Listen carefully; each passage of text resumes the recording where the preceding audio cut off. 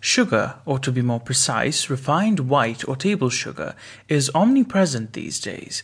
It is cheap and quite versatile. It is a mainstay in many kitchen counters and used extensively in many commercially processed foods and drinks. This product is also highly addictive and causes numerous health issues, particularly diabetes and obesity. This also increases symptoms of pre-existing medical conditions like cancer, heart diseases, tooth decay, and poor cognitive functioning. Like all addictions, it is hard to quit sugar. This must be carefully done in stages, otherwise a sugar or sweets addict will only switch from one sweetener to another, usually with the same or dire consequences. This is evidenced by the popularity of artificial sweeteners and other organic sugars. Products like Advantame, Allitame, aspartame acesulfate, salt, asulfame potassium, cyclamate, dulcin, erythritol, glucin, glycerol, glycyrrhizin, HSH, hydrogenated starch hydrolysate, isomalt, cultame, lactitol, maltitol, mannitol, neohisperdin, dihydrochalcone, neotame, phenylalanine, polydextrose, saccharin, sorbitol, sucralose, togatose. These are being hailed as better alternatives to table sugar because these don't affect insulin production in the bloodstream. That is partly true, but artificial sweeteners are also known carcinogens. Regular consumption of any of these artificial sweeteners triggers or exacerbates cancer cell growth.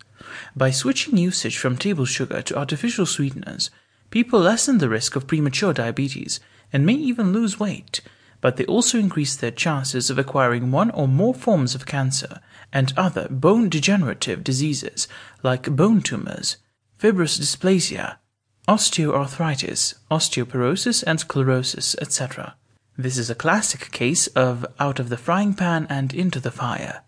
Other people are using organic sugars and sweeteners like agave nectar or syrup, balsamic glaze, barley malt syrup, blackstrap molasses, brown rice syrup, coconut sugar, date sugar, fruit concentrates, honey, maple syrup, palm sugar, sugar cane juice, and stevia, etc.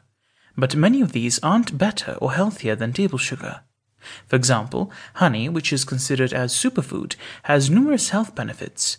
When consumed in small amounts, it relieves coughs caused by allergies, avian influenza, bronchitis, common cold, emphysema, influenza, laryngitis, nasal congestion, pneumonia, respiratory tract infections, rhinitis, sinusitis, tonsillitis, and tuberculosis. It also has high antiseptic properties, which lessen symptoms of infection and inflammation.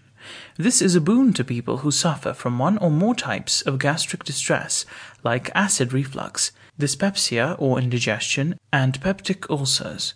But honey is still sugar, the rawest form found in nature. This has the same negative effects on the body as table sugar, and should be consumed sparingly, if at all. This book contains detailed information on the negative effects of consuming too many natural sugars and other sugar substitutes. There are recommendations within regarding different ways on how to avoid, lessen, and prevent sweet addiction. Also included in this book are a couple of recipes for making filling, healthy, and sugar-free beverages and dishes to show how easy it is to create daily means without using sugar.